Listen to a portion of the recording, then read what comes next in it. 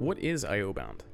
Well, Silberschatz, Galvin, and Gain, in Operating System Essentials, on page 107 for those following along at home, says that most processes can be described as either I/O bound or CPU bound.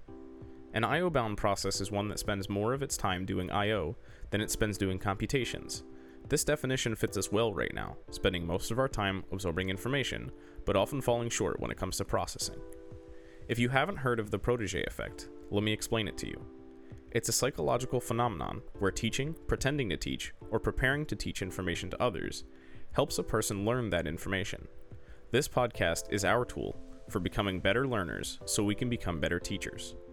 We want to give you the information required for you to actually understand what your technology is doing. Well, what does that actually mean, you say in reply?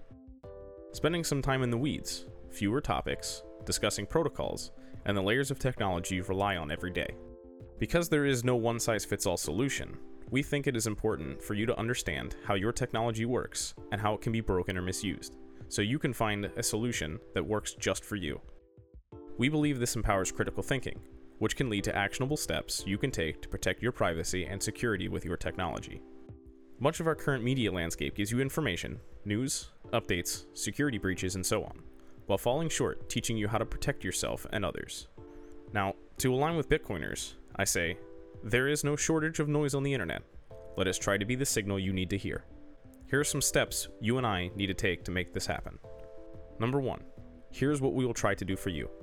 List names, articles, location, dates, protocols, books, authors, and other miscellaneous technical details. 2, how to help yourself. Take notes, write these terms down when you hear them, not later, because you will probably forget them. 3, how to help others. Share our episodes to organically get podcasts into the ears of other people like you and me. 4, practice at every opportunity. Cal Newport, in a book titled So Good They Can't Ignore You, a book I highly recommend by the way, defines what he calls the craftsman mindset. He says, you must simply focus on becoming a little bit better at one skill, day by day, until you've mastered it. He inspires you to think critically of your processes to help you better refine your skills. Now, we will inevitably fall short on our promises to you from time to time. Please have patience, and we can work through our I/O-bound processes together. If you have questions, concerns, or comments that will help make our shows better for you and others, please do not hesitate to contact us.